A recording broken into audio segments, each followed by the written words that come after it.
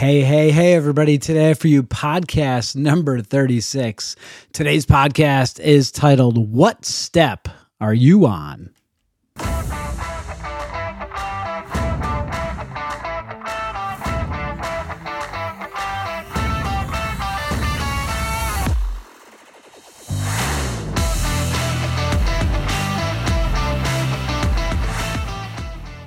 Hey, everybody. Welcome to this week's edition of your weekly Limitless Life Network podcast. I'm Dr. Pete Lombardi, and this is the Limitless Life Network podcast where we flesh out the limitations that are preventing you from reaching your goals and living the life that you deserve. And I'm a little off script today because I've got a special guest today. I'm super excited to have her here. This is Katrina Potter. I'm going to introduce her in a second, but she's awkwardly sitting here while I go through my intro stuff, wondering what do I do? And I'm like, just relax. It'll be fine. It'll be great. So, but I do want to take a moment to thank each and every one of you for listening to this podcast. I love the feedback that we've been getting. It's super important for me to acknowledge all of you listeners out there. And if you guys are so inclined to leave comments, I love that. And the people that have actually been coming into personal contact with me have been sharing all their success as far as what they've been doing in life from the podcast. So that's pretty cool too. And if you want to leave a review, there's no rules against that. So anyway, let's get rolling here. Enough with the preamble stuff. So let's get on with the show. So Katrina Potter Hello, everyone. Yes, she's been dying to talk. I know that. I am. Just kidding. She is a consummate entrepreneur, a mother, a wife, and a super good friend to all the friends that she does have. And she is just killing it in the entrepreneurial space. And I gave her a new title. It's the IHLC. She is actually an Integrative Holistic Life Coach.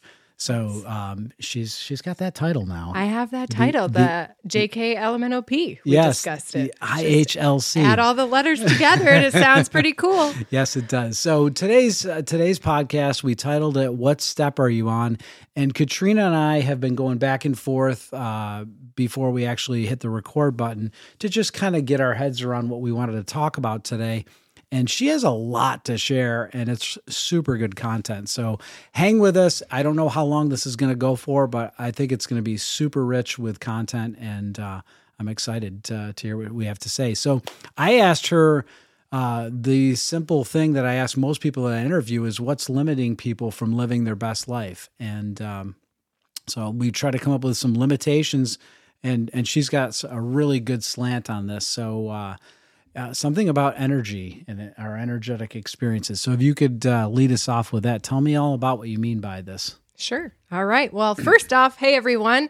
And I'm excited. This is a topic I talk a lot about in my coaching practice and in my business. And I think that when we talk about energy, sometimes we're kind of joking in the beginning. People say, oh, yeah, I don't have any energy. I need lots of coffee. And that's not the definition of energy that I'm describing in this. So when I think of the energetic experiences that we have, I think of it as how we feel in our body. So we have low energetic experiences. Think of when we're grieving or when we wake up and don't want to go to work, maybe that like feeling of wanting to kind of nest in our bed and not do much. And then we have high energetic experiences where we're full of joy, love, excitement, passion. We're ready to go and take on the day. And so when we're thinking about the limitations, we're kind of dissecting energetic experiences from those two angles. We're either in this lower energetic state or we're in the middle ground, I guess. So there's three spots, or in a higher energetic state. So that's what I mean by energy. Okay. And then you also, now you brought up this really good analogy. And I like this analogy because I'm a visual person as well as auditory. So, but I like the visuals. So that's why we record this. There we go. With a camera as well. We don't just have audio here. So tell me a little bit about the staircase analogy.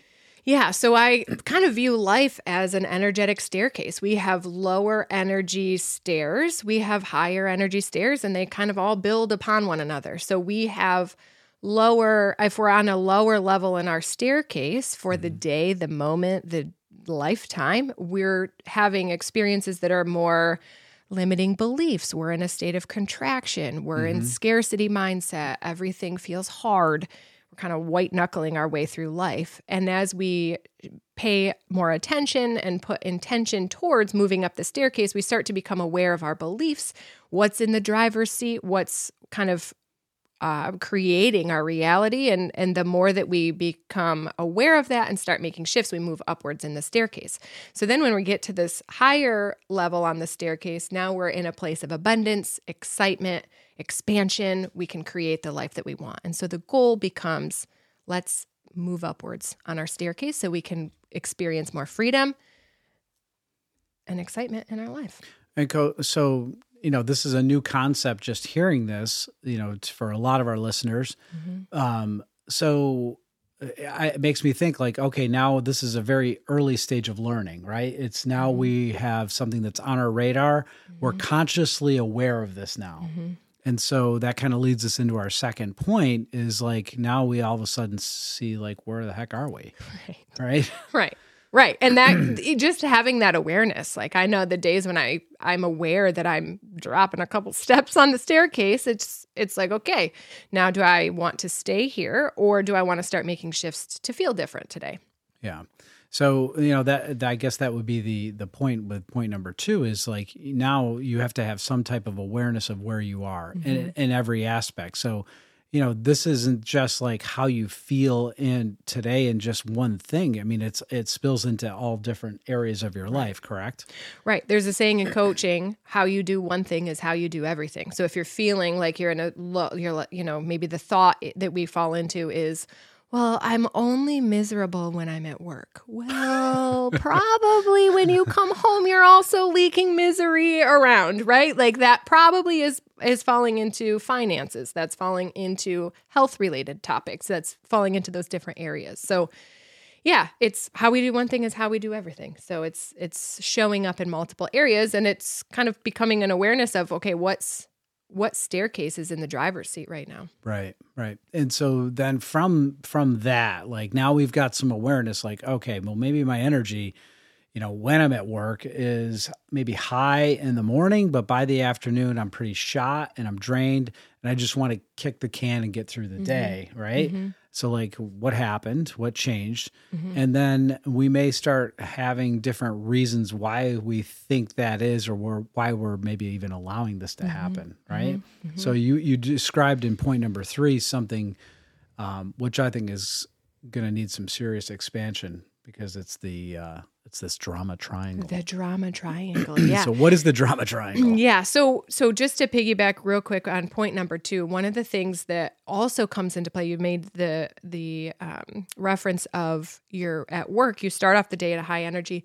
We also are the average of the 5 people we spend the most amount of time with. So that kind of comes into play as well if we're thinking, okay, I'm in a great mood when I go to work, but then I hang out with Joe Schmo in the cubicle next to me, and now I'm miserable for the rest of the day. Just being aware of we are the average of the 5 people that we spend the most amount of time with. So sometimes there's just this conscious shift to, all right, maybe I'm going to hang out with Joe Schmo a little bit less so that I can stay in a higher energetic staircase. So wanted to just kind of expand upon that aspect and then to go into what your our point for number 3 is. There's something in the world of psychology called the drama triangle, and it was created in the 1960s by Stephen Cartman, and it comes into play, what I find is with pretty much everything in our life. So we can fall into the drama triangle in our intimate relationships, in our working relationships, with our finances. And so I think this is an interesting topic to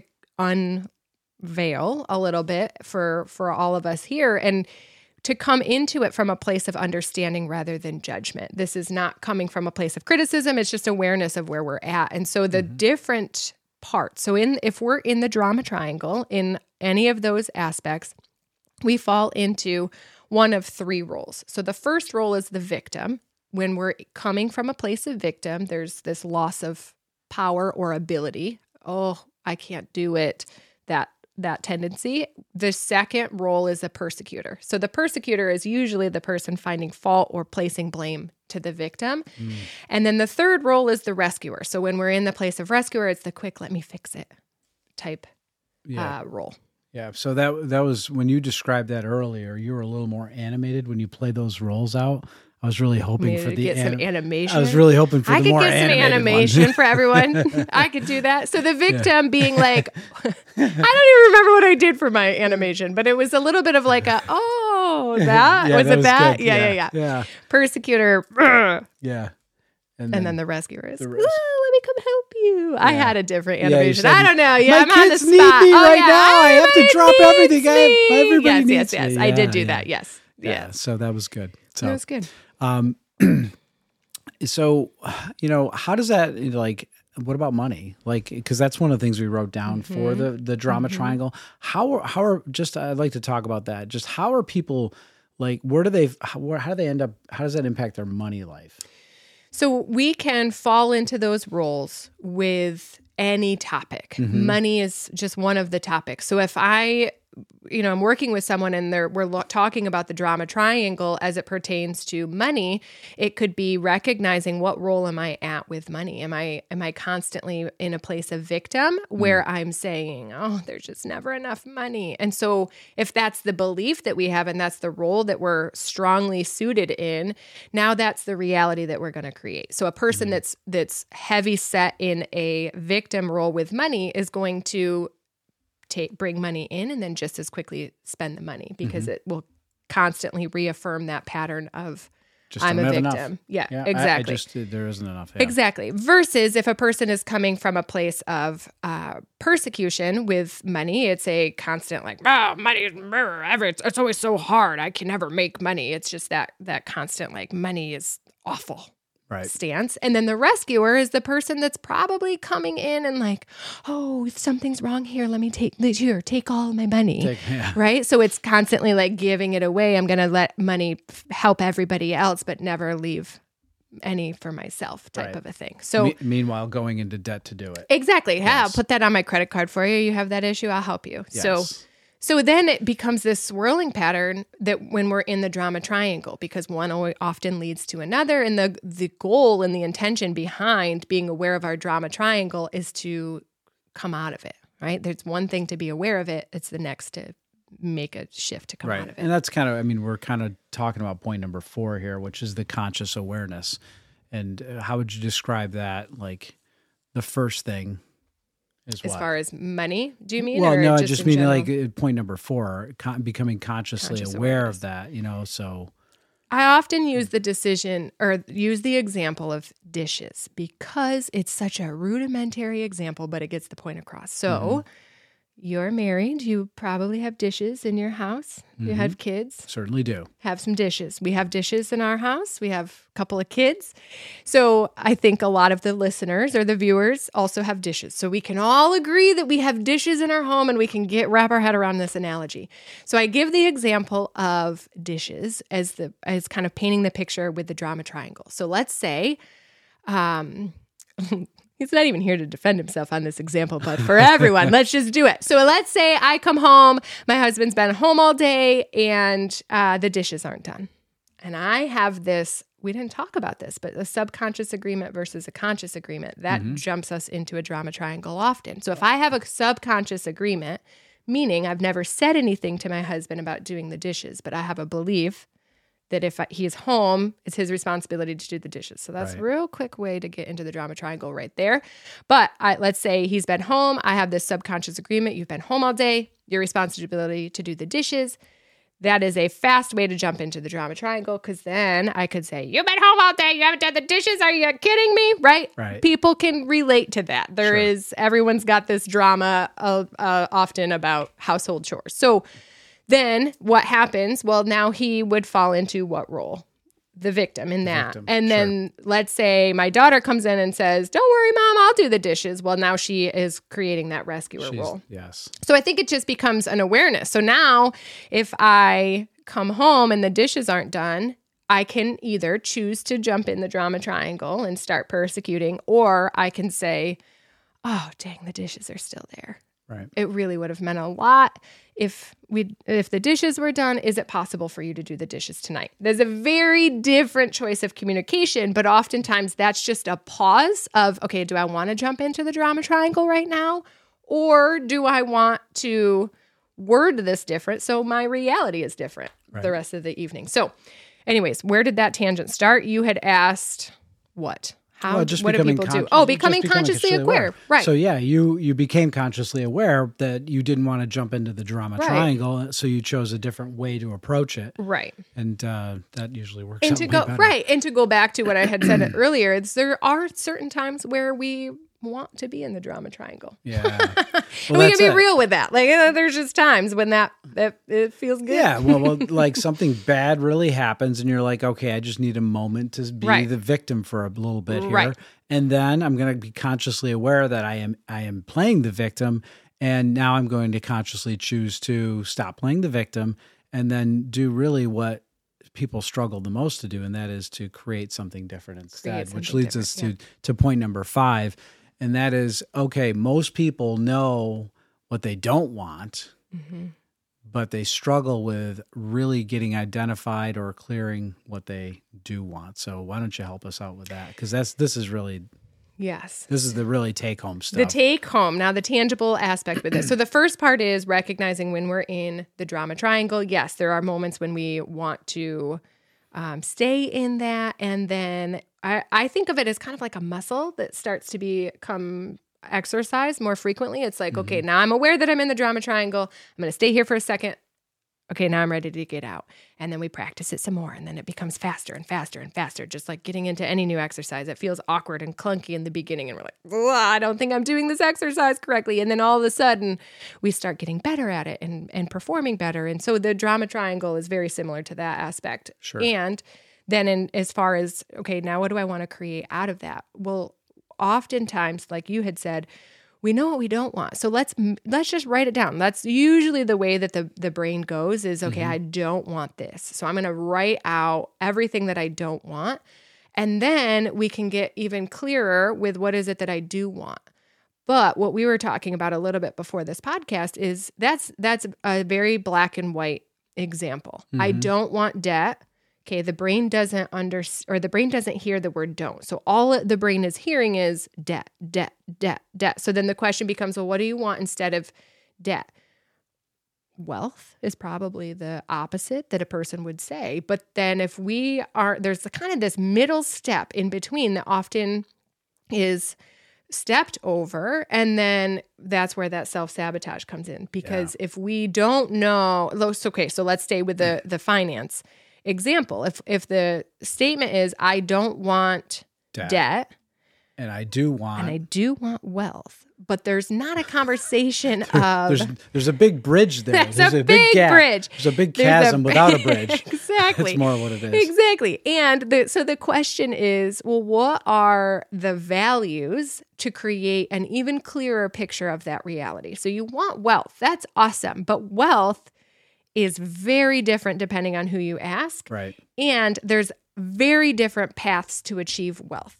Does wealth look like working 400 hours or does it look like 4 hours? Like, what is the reality that you want to create? Because the more that we can get crystal clear on what it is that we do want and how we want to get there, the more that our brain looks for evidence to prove that to be true and steps away from the old beliefs that are holding us into that debt or whatever the belief is that we're stepping away from. Yeah. Does that make sense? No, it does. It makes a lot of sense. I think that's helping bridge that chasm for sure.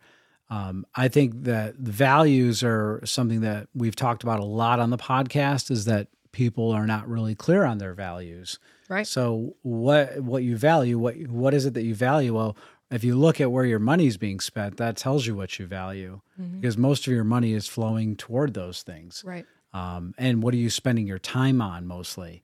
And if you're happy with those things, then great. But if you're not happy with those as well, because they can be just patterns that you've picked up, not consciously. Those are subconscious things that have kind of trickled into your life because they're just maybe things that you've seen, patterned out by other people that have carried those same actions out. You learned it from someone in your life and thought, oh, that's just what you do. Take that. That's just what you do, right? Yep. And I heard the question of values asked one time of if you were, it's kind of a strange twist, but I'm going to do it. If you were put in jail what would your value still be? So value, sometimes people will say, well, like my kids are my top value. Well, if you're in jail, your kids aren't around there. So what is the value that comes with that? Family, connection, building relationships, like kind of trying to expand on that even deeper.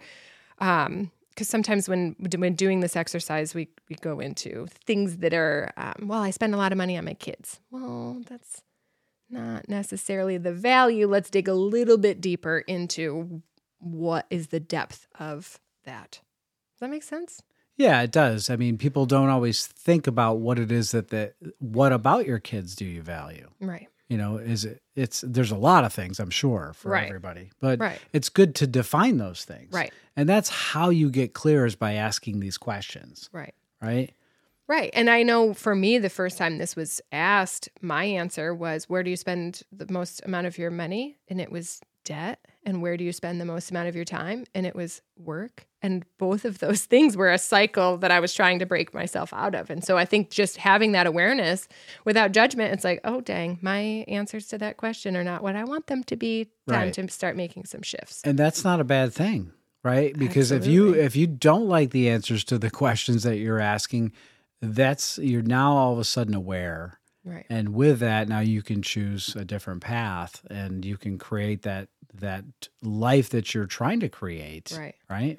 And if we go back to the staircase analogy, I think it's ever evolving for all of us. That's constantly stepping even stronger in our stance of creating a reality that aligns with our values, even more. Okay, where are there areas that I can raise my energetic experience even more? Right. Work feels great, awesome. Relationships feel great, awesome. Money, okay, there's still some things. Exercising that staircase even more, I think is it's just great to come from an angle of it's going to consistently grow if we put intention behind it. Yeah, love it. Cool. The other thing that we talked about before this started that kind of piggybacks within all of this is there's also the awareness that we have thoughts based on childhood experiences sometimes. And I just wanted to elaborate on that just a little bit, because as we're talking about creating what it is that we want and stepping into this life or this new reality or this higher energetic staircase, there also is this part where we are hardwired. We learn things in our childhood based on life experiences. And then now as an adult, we get to choose. But oftentimes we're going through life in autopilot, not paying attention to the fact that we can choose. So with all of this, the last little piggyback question with that is, okay, what are your values? And then also, what are the beliefs that are in the driver's seat that maybe are no longer serving us, that we can start to shift and unravel based on? And that, like when you say they're autopilot, that's kind of like a default setting that was programmed in, right? Mm-hmm. Yeah, I know, past hurts and traumas and just experiences. You know, that's kind of what I was thinking about. You know, what did your parents do? What did they teach you? What did your dad always say about money? Money doesn't grow on trees, kids. You know, right? You know? And we you know, from like in a medical mindset, we have epigenetics and how you can have all of this, but we also have it from emotion and mindset. Like we don't think about the beliefs all of the time that our parents had and how that's been passed on, but they pass that on just as much as they do the genetics. And without paying attention to what's in the driver's seat, we go through life in autopilot with those things. Yes, 100%. Just a little call to action for everyone to just kind of think about, what are the beliefs that we have in our driver's seat? What's operating in the driver's seat? Oh, this was great. Cool. This was really good. Is fun to talk about. You've been in the driver's seat here today on the podcast, so you've been love to talk about killing it. So if somebody wants to get in touch with you, how would they reach out if they were interested in an IHLC, an integrative holistic you want to life connect coach? With me? Yeah. Yes. Yeah. They can reach out through email. That's an easy way, Katrina@yourlifefuel.com, or on Instagram @yourlifefuel. And my website is yourlifefuel.com. So it's all the life fuel. That keeps it pretty clean. Yeah, that's awesome. Well, thank you so much for being on the podcast. And that's all for this week's edition of your weekly Limitless Life Network podcast. Be sure to tune in each and every week to stay connected, be inspired, and keep moving toward your best life by stripping away your limitations. We'll see you next week. Bye, everybody.